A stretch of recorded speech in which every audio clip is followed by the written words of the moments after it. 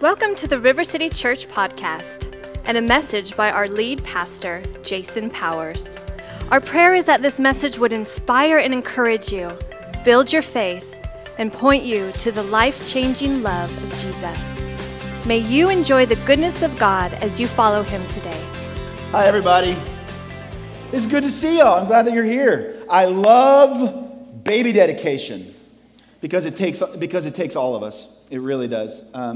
Parenting is hard, and if you're parenting for the first time, right, it's all good. They're like, oh, yeah, right, and then you get into it, and you're like, wait, this baby has to stay with me forever, right? Like, you have to feed it every day. Like, I'm responsible for another human, and that's difficult. So we are grateful when the Lord sends them here because it's an opportunity to see his gift, his blessing, but to practice some of the things that we've been talking about. Before we jump in, we wrap up our series on the Holy Spirit today. And let me just say, first, let's do our confession. It kind of centers us at the foot of the cross, our need for the gospel. Our confession is, we are badly broken. Yes, you are. Grace and peace to you. If you'll give me just a second, I do want to kind of acknowledge, as we wrap up today, right, maybe, I hesitate to call it a trigger warning, but it's kind of a trigger warning. And you'll know, like, we're going to talk about some things that may be just difficult. It may be a little bit part of your story, kind of some church abuse stuff today. We're going to kind of shine a spotlight on some of the Holy Spirit stuff that may be uncomfortable. It may be, just, you'll know you want to see it. I want to start with just saying, listen, Jesus came to give us life, not condemnation. Which means that he may look at some things in our life and just go, hey, that needs tweaking. At which point you go, but I don't want to tweak it. It serves me just fine. At which point he goes, yeah, but there's more for you. We want to talk in terms of eternity instead of just in terms of this moment. And so I want you to know, like, I've prayed a lot over this. And so if you find yourself in a moment where your heart is kind of beating faster or whatever, I'd love to hear about it. I'd love to talk about it because I want to hear your story and I want to know you. We started this series at the beginning. We made this kind of a throwaway comment. You'll begin to see kind of where we're going. Early on in the series, we talked about how sometimes one of the obstacles to people encountering the Holy Spirit or their ideas is weirdness. You may have seen, whether it's on YouTube, whether it is wherever it is, some weirdness associated with people allegedly under the influence of the Holy Spirit. Things like clucking like a chicken, right? So then the question becomes, what does it look like when the Holy Spirit comes? Does the Holy Spirit come into our gathering in order to cause us to cluck like chicken, to laugh hysterically? Does the Holy Spirit come and inspire us to run around the room as fast as we can? And some of you are just like, I've seen it. I know. That's it. Does the Holy Spirit come and cause us to cause our feelings to turn gold? Does the Holy Spirit come and when the Holy Spirit comes, cause us to, at the touch of someone, cause us to just fall down on the ground? Right? Now, an easy thing to do at this point would be to say, heck no, that never happens. Or to say, heck yes, that always happens. That's what it's supposed to look like. But the answer is much more nuanced than that, if you will. But we can acknowledge, I think, together one thing, right? Maybe so, maybe not. I'm going to ask for this latitude today. Sometimes weird is just weird. Some of you have needed permission to say that for a long time in your life, right? Sometimes, like when you're listening to music, right? And, sometimes like my kids will come to me like, listen to this wonderful song. And I'm just like, that's just weird. That's not good weird. That's just weird, right? And we have to figure this out and we have to get it right. But the question remains, what does it look like? Because if the Holy Spirit has the power to transform the world and my life, which, listen, we cannot back away from that. If the Holy Spirit is just something that makes me feel a little funny in my guts for a little bit, if the Holy Spirit is something that if the most that we can hope for from the Holy Spirit is like a cloud of dust or in the air or around the vents or clucking like chickens or run around, if that's the most that we can hope for from the Holy Spirit, the big question around that is, so what? Someone's like, well, Jason, just couldn't he just change the fillings of my... Yes! He's the Holy Spirit, he can do whatever he wants. He can turn this building into magma or cupcakes, whatever. Like, he's the Holy Spirit, he can do whatever he wants. But the question is, why? To what end and to what purpose? When we say that the Holy Spirit has been moving in our midst, we say the Holy Spirit is moving, he comes to transform my life and the world, and weird is just weird, and sometimes you just have to call it that, but here is the reality, and here is an inescapable truth, this thing you can plant a flag on and not deviate from it. Living by the power of the Holy Spirit should be evident to the world. People should be able to walk into a church where the Holy Spirit, where people are actively listening for, looking towards, and submitting to the Holy Spirit. And there should be a discernible difference. One of the guys from the 1950s, he was kind of up in Chicago, his name was A.W. Tozer. He had a quote and he said this: if the Holy Spirit was withdrawn from the church today, 95% of what we do would go on and no one would know the difference. First of all, ouch. Second of all, my gut says not here, but it does us well to examine. And it does well for you to examine in your life as well. Here's the question. What if none of this is true? What about your life changes? What about your relationships changes? What about your relationship to money changes if this isn't true? And the question is, if nothing changes, if all of this is not true, then maybe it's not really ultimately about this at all. Because Jesus came to give us life. And yesterday I presided over a funeral.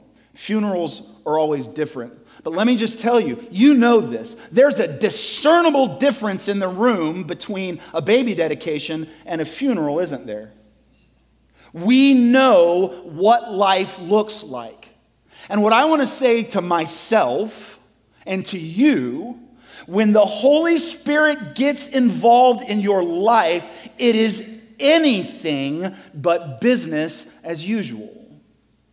When there is submission to the work of God and the Holy Spirit in this place, it is anything but business as usual. But how? What does it look like? That's the question, right? There's a song that we sing, and I go back and forth with my wife, and I'm not teasing anything, right? But he just talks about when the Holy Spirit comes, it'll make my heart pound. Jesus died on the cross so your heart could pound. That's good. You know what else? If I drink that third cup of coffee, also my heart will pound. So now we have to ask, how is it that the Holy Spirit invades our life? What does it look like? How will I know? So I want to pick up I want to retread some ground, really just one verse from last week. We're going to start in 1 Corinthians chapter 12, and we're going to include some other stuff. But really I want to finish out that 1 Corinthians kind of pack. So we start where we started last week. 1 Corinthians chapter 12, verse 1. While you find it, I just want to remind us, right?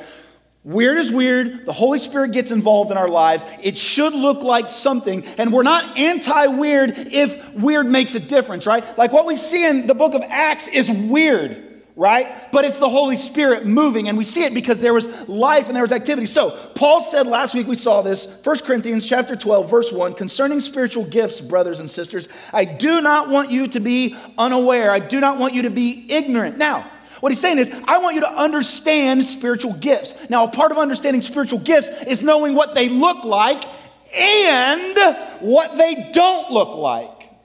The problem is, too often we go into a place that's supposed to be, we go into a church or a spiritual place with spiritual people, and they start doing things, and we should start going, well, I guess that's what it's supposed to look like. Running around and all of this, right? I suppose that's what it's supposed to look like. And what Paul says is, I want you to not be unaware. I want you, and this comes to us too. I, as a pastor, kind of speaking also with Paul, I want you to have this really beautiful, fully formed, well thought out theology of the movement of the Holy Spirit. Do you know why? Because I want your life to absolutely drip with it. Because I want the Holy Spirit to be oozing from every pore in your body. And the reason I want that is because we've said since the beginning of this entire season It is for freedom that Christ has set you free. Don't become a slave again. Just because you want a little of this or a little bit of that, or because it's really nice when my heart pounds and I like to cluck like chickens or whatever it is, right? Like don't settle for less than that. So now, right now, so how are we going to be aware? Then let's skip down all the way down to verse 27 in 1 Corinthians chapter 12. Right? It says, I don't want you to be unaware. Now he says this. This is important. Now you are the body of Christ and individual members of it, okay? So do you remember what we talked about last week? We talked about spiritual gifts, right? And he said some of you have the gift of prophecy or the gift of teaching or the gift of helps or the gift of healing or speaking in tongues or all of these things. Well, what Paul says here is you, each individually, you are a member of the body of Christ. And you're like, I did not go through the membership class to the body of Christ. I get it. I understand. Membership in the body of Christ simply means sharing in one spirit. Remember that song that we sang, It's Your Breath in Our Lungs? I love that song. I'm watching Walter here. He's worshiping up here, and I love it. Listen, the Greek word for breath is, any ideas? Pneuma. Anyone want to guess what the Greek word for the Holy Spirit is? Pneuma. That's a good guess. Over here, I heard a mumbling, right? It's your breath in our lungs. It is your spirit which gives us life. It is your spirit which allows us to have utterance. But the thing is, like, I have the Holy Spirit of God. And this is my friend Amber, who I know knows and fears the Lord. She has the Spirit of God. That is her son Hudson right next to her. And as he follows the Lord, he has the Spirit of God. So what that means is we all have the same spirit. It's similar to the last name. I'm going to spend this week with people who all have a last name very similar to mine. Do you know why? Because we are family. And that's what happens. That's what we've said. When the Spirit comes into us, we all have the same Spirit. You have the Holy Spirit, and I have the Holy Spirit, and the Apostle Peter had the Holy Spirit, and the Apostle James had the Holy Spirit, and the Holy Spirit of God, which hovered over the chaotic waters at the beginning, it's the same. Do you realize why we have to be nice to each other? Do you realize why we have to love each other? Why that's the command, right? Like, go love your enemies, love each other. Because you and I have the same spirit in us, even if we vote different. Even if we spend our money different, even if we live different places, even if we care about different things, it's the Holy Spirit in us. And we are a part of that body. Now we go to verse 28. And God has appointed these in the church. Okay, so now he's about to talk about roles. First, apostles. Second, prophets. Third, teachers. Next, miracles. Then gifts of healing, helping, leading, and various kinds of tongues, okay? So now, so important. Paul says, I don't want you to be ignorant of spiritual gifts. And then he says, you're one body. Who is he talking about right now? Individual members or the church? The church. This is a passage about the church. Very important when we come to the next chapter, okay? Remember, this is a passage of Scripture about the church. And what he says is, everybody in the church who follows the Holy Spirit has spiritual gifts. And these spiritual gifts organize themselves into these roles and functions. Apostle is not a spiritual gift. Apostle is a role that can be executed by many different spiritual gifts. So what does it say? He is add the apostles, the prophets, and the teachers. I am a teacher. But my spiritual gift is encouragement, which means that my teaching comes in the form of encouragement. Not encouragement like, hey, you're nice. Sometimes I hope that. But more like, hey, you're nice. Get going. You got stuff to do. God's got a big plan and a big purpose for your life, and he can make that happen, right? So he organized these roles because that's how the body of Christ is organized. The body of Christ, the church, is gathered and it's organized by function. I was a baseball player, right? And so we would have times in practice, the outfielders would go there, the infielders would go there, the pitchers would go there, the catchers would go there, the hitters would go there, and everybody knew where they were supposed to be based on their function. So when we talked last week about spiritual gifts, that's why we talked about that. Listen, you have a role in the church.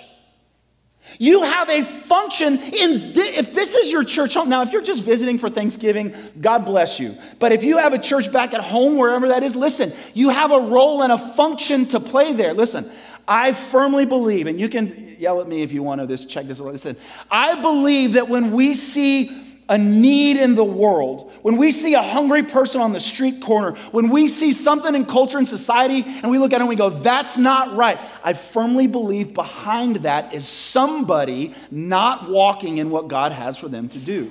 In the same way, listen, when I hide, when there's something that goes on in here in the course of the congregation at River City, and I want to hide from it because it's hard, I believe that that's not good for us because I have a role to play here, and not only a role, but a gift to help me play that. Are we tracking?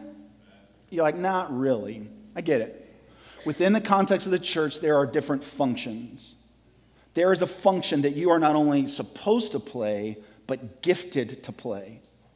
If you are a follower of Jesus, if his Holy Spirit is in you, there is something that he wants to release through you into the world. Can you imagine how wonderful that would be if everybody just used their gifts and their role in the right way? Wouldn't that be wonderful if we all went and did that? Well, let's go to verse 29. Now he asks, are all apostles, right? Because he just said, some of you are apostles and prophets and teachers. Are all apostles? We know the rhetorical answer is what?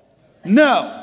No, you're not all apostles. Are all prophets? Are all teachers? Do all miracles? Do all have gifts of healing? Do all speak in tongues? Do all interpret? No. See, that's the thing. Like Paul acknowledges this human thing in us, right? Like some of you think that if you're not doing what I'm doing, that you're not doing anything Christian. If you're not doing what Miss Jamie thinks you do. Some of you think like, well, all I do in the nursery is hold a baby. And what I want to tell you is what you do is love that child in Jesus' name. That's an important role. That's an important part to play, right? So the big teaching in this 1 Corinthians 12 part right now is that the Holy Spirit gives believers gifts. And there's this differentiation within the body according to gifts and about gifts and about roles and all that. So you've got a part to play and a gift to play that. And that's how the body is supposed to run. Here's the thing. Church structure matters. And here's why. Trigger warning.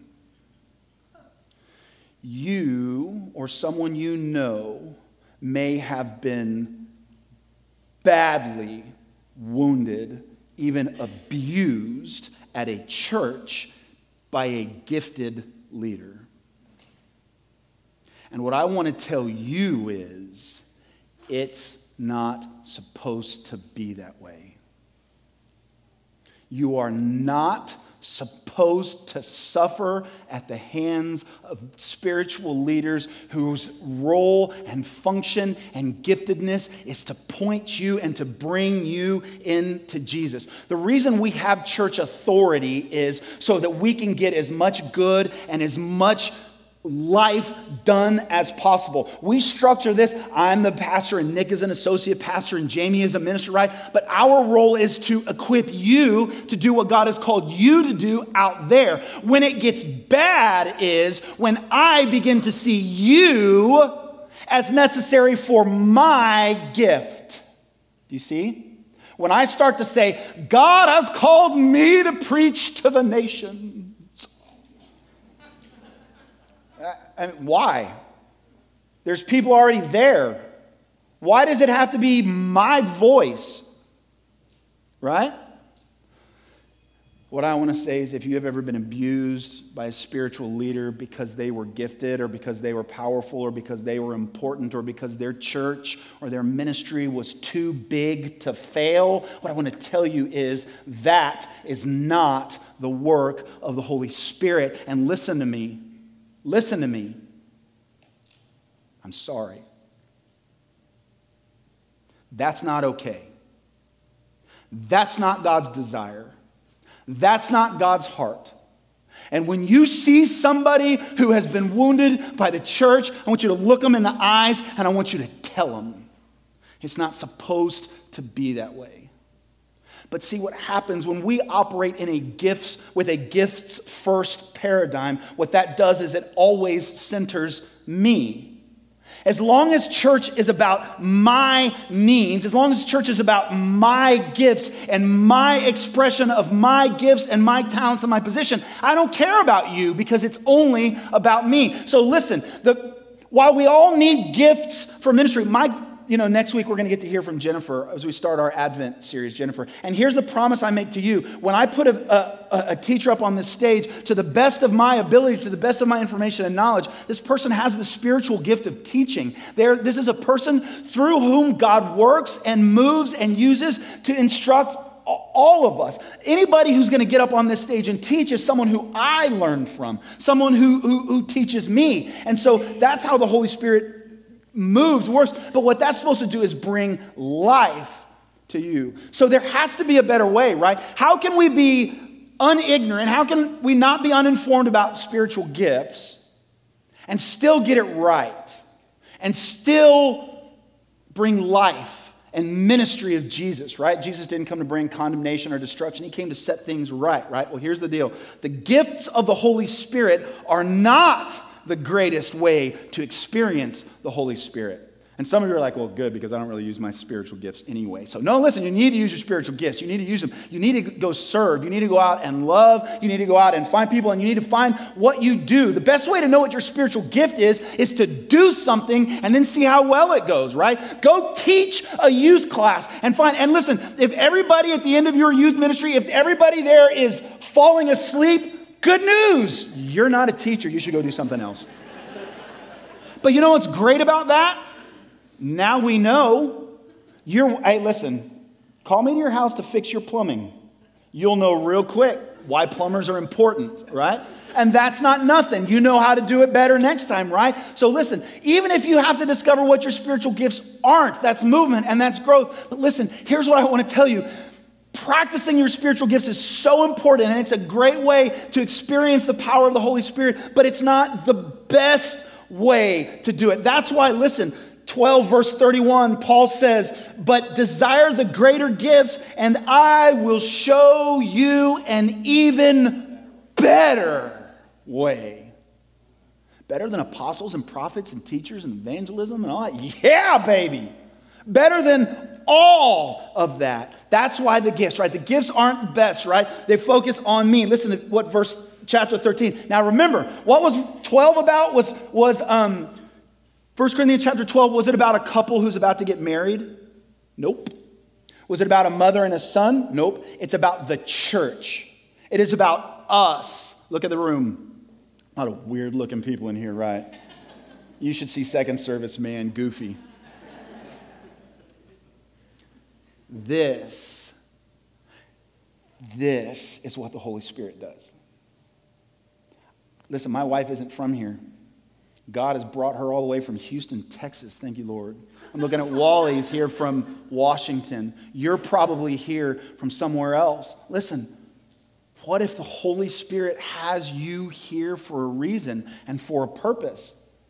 What if you're not here by accident? What if your background has specifically and especially prepared you for this moment? What if you know what your spiritual gifts are? What if you know what your role is here and you're like, I have this gift and this context and I'm ready to go? What I want to tell you is you're all chomping at the bit, ready to go for your spiritual gifts. What I want to tell you is there's a better way than standing up and leaning in and just walking up and going, my gifts are teaching, therefore give me a pulpit.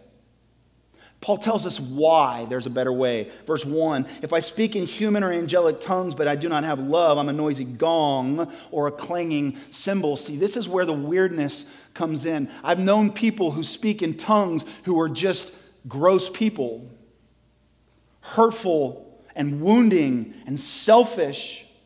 I mean, I know people who don't speak in tongues who do that as well, right? So the idea, though, is that's not it. See, Paul understood. He's writing to the Corinthian church, which is this incredibly gifted congregation of people, and he just says, look, if you've got all these beautiful sign gifts and you can stand on stage and you can do all that, but you don't love the people that you're talking to, or you don't love the people that go out there, what does he say? You're a clanging gong. Have you ever been in a moment where you needed someone to just weep with you, to cry with you, to sit with you and just go, listen, I know you're in the darkest moment of your life, and I just want you to know you are not alone. Have you ever needed that and had someone come up to you and go, God causes all things to work together for good for those who love him, have called according to purpose. And you're just like, shut up. It's not that it's not truth. It's just that love will cause you to recognize the moment.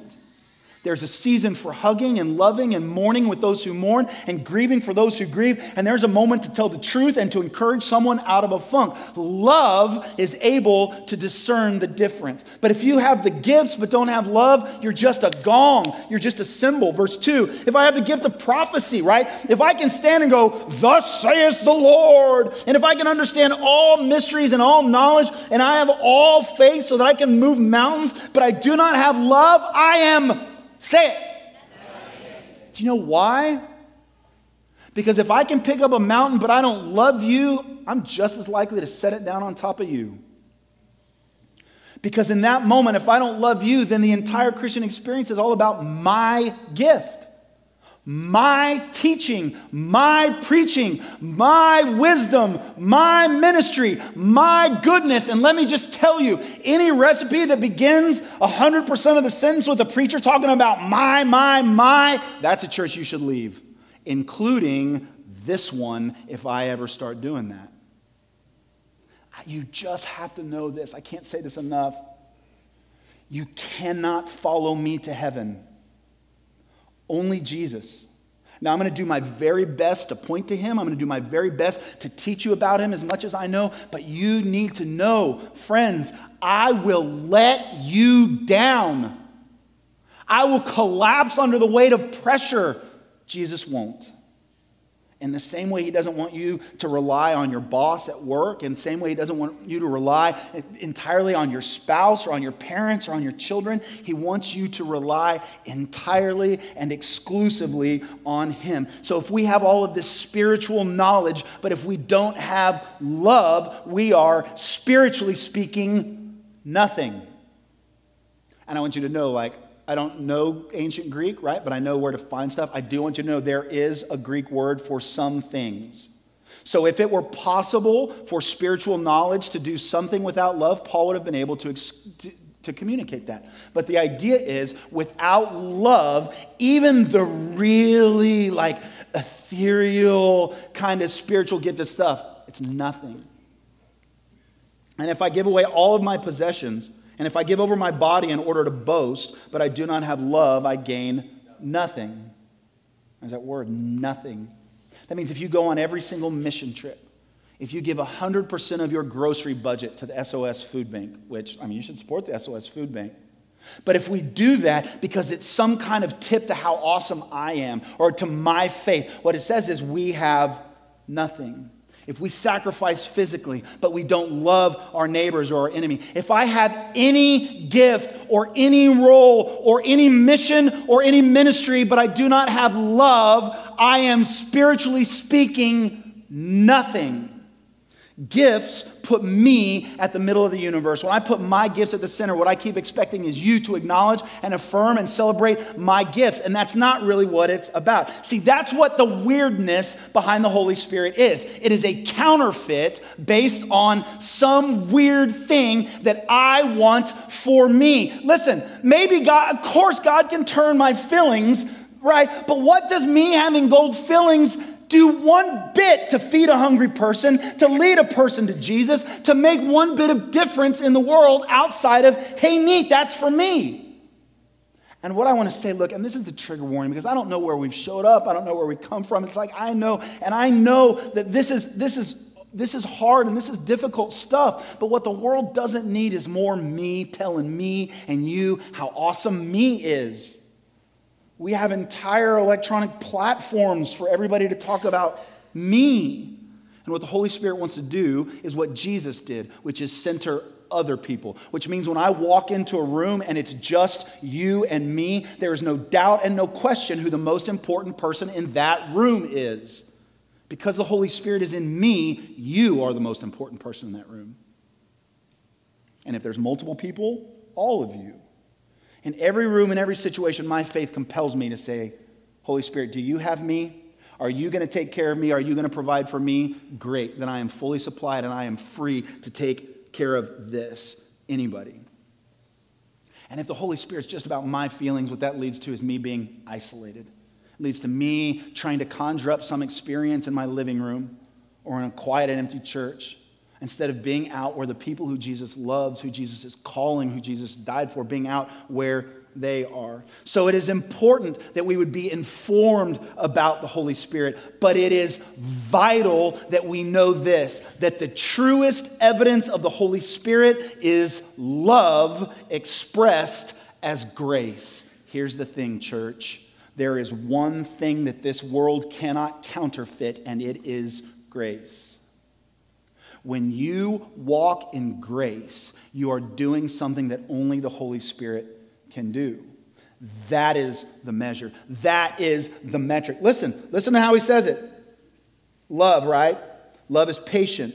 It is kind. The thing I want you to notice in Paul's description right here, and again, remember, he's not talking about marriage. He's talking about the church. He's talking about people that you didn't choose, about people that you didn't pick, people that you didn't mean to sit by in the rows, people that you wished weren't sitting by you right now. He's talking to all of us about all of us. He's talking to me about the Presbyterians and the Presbyterians about the Methodists. Right? And he says love is patient. Everything that you're going to see in this list is always in relation to someone else, to another person. It is patient towards other people. It is kind to other people. It does not envy what other people has. It does not boast to other people about what I have. It is not arrogant to other people about how I am so awesome and they are not. It is not rude to other people. It is not self-seeking. You know what that means about the others, right? It is not irritable towards others, and it does not keep a record of what others have done wrong. Love finds no joy in the unrighteousness of others, but it rejoices when others live in and walk in the truth. Love bears all things, believes all things, hopes all things, endures all things. Love never ends. But as far as prophecies, they'll come to an end.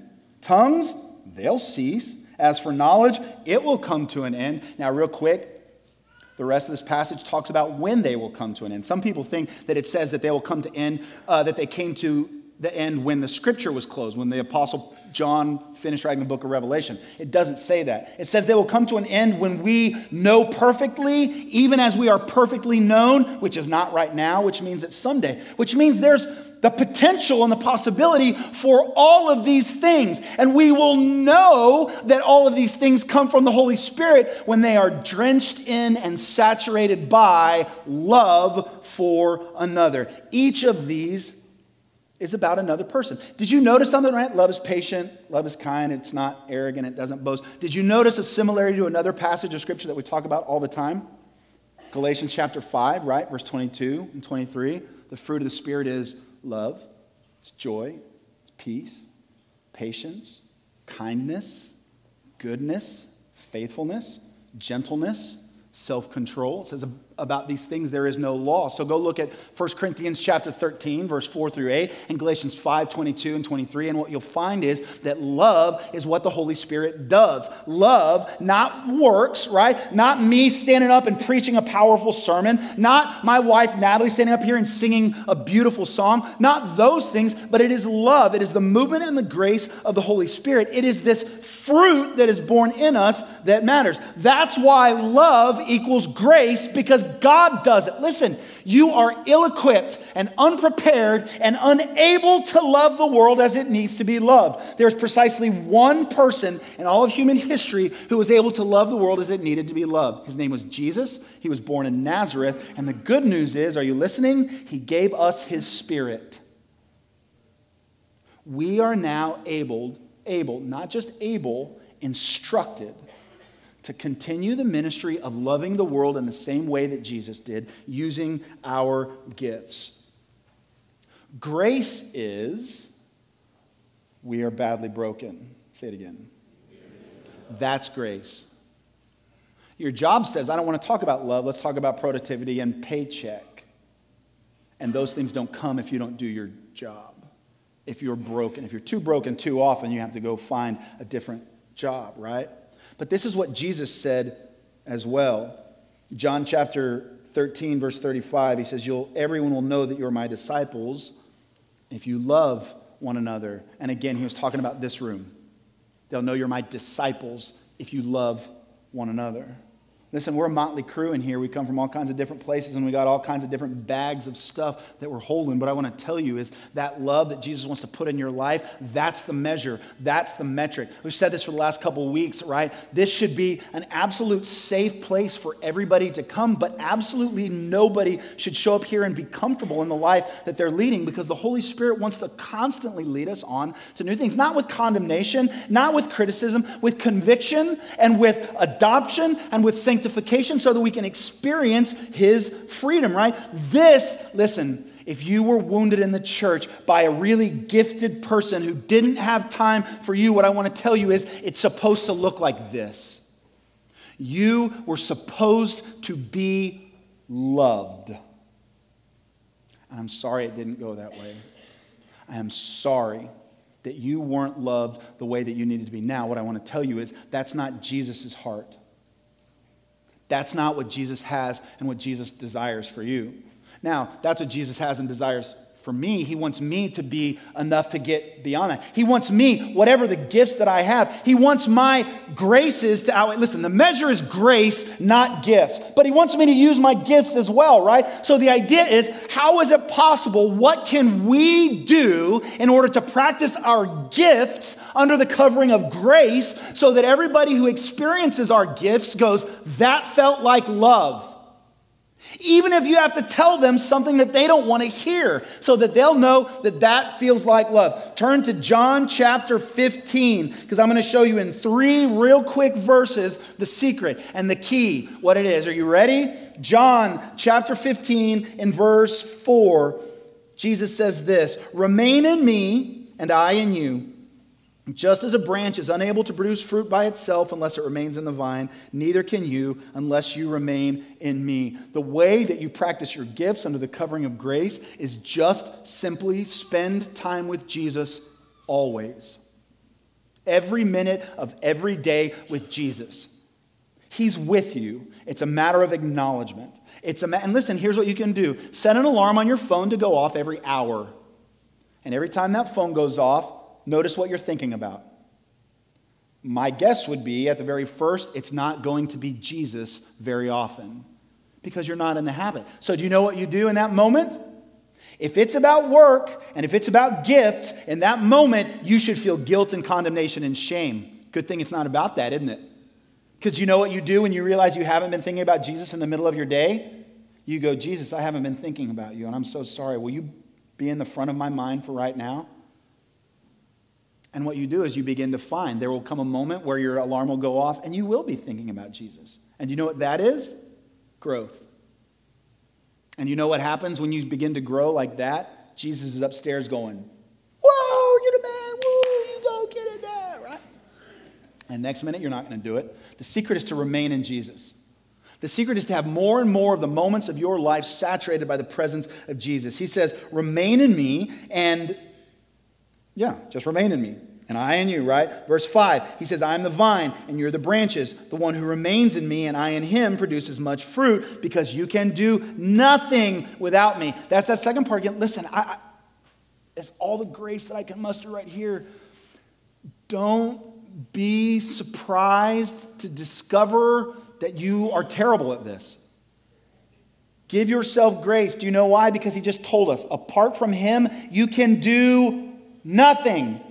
So when you're in the middle of something and it's just grinding you to a nub, you need to ask, you just need to go, Jesus, are you here? Because this is terrible. And I thought it would be different. You're like, my job, I hate my job and I can't get well, change jobs. Oh, but what about my paycheck? Well, find a job that pays, that gives you a paycheck. But your job's not your provider. Jesus is your provider.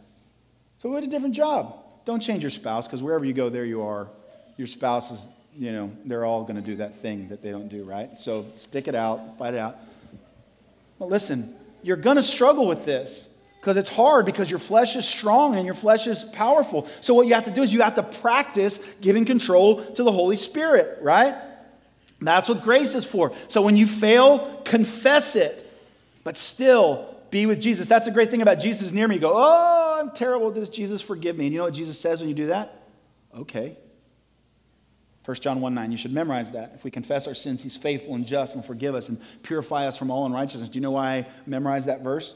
because I use it all the time. Do it. Connect with Jesus. Chapter 15, verse 6 and 7. If anyone does not remain in me, he is thrown aside like a branch and he withers. They gather them, throw them into the fire, and they are burned. If you remain in me and my words remain in you, ask whatever you want and it will be done for you. Prayer is the connection. As you walk through your day, as you see something, little things. Every time I drive by an ambulance on the road and its sirens are whirring, I pray for salvation and healing. I don't know where the thing's going. I don't know who it's going to. I don't know what's wrong with it. But in those moments where I hear the sirens, I can pray. Someone's day just got a whole lot worse. And God, you can be in that moment. Just begin to pray in the moments where you are with whatever it is that you're dealing with and begin to sense God's presence with you. Why? Verse 8, I'm going to wrap with this.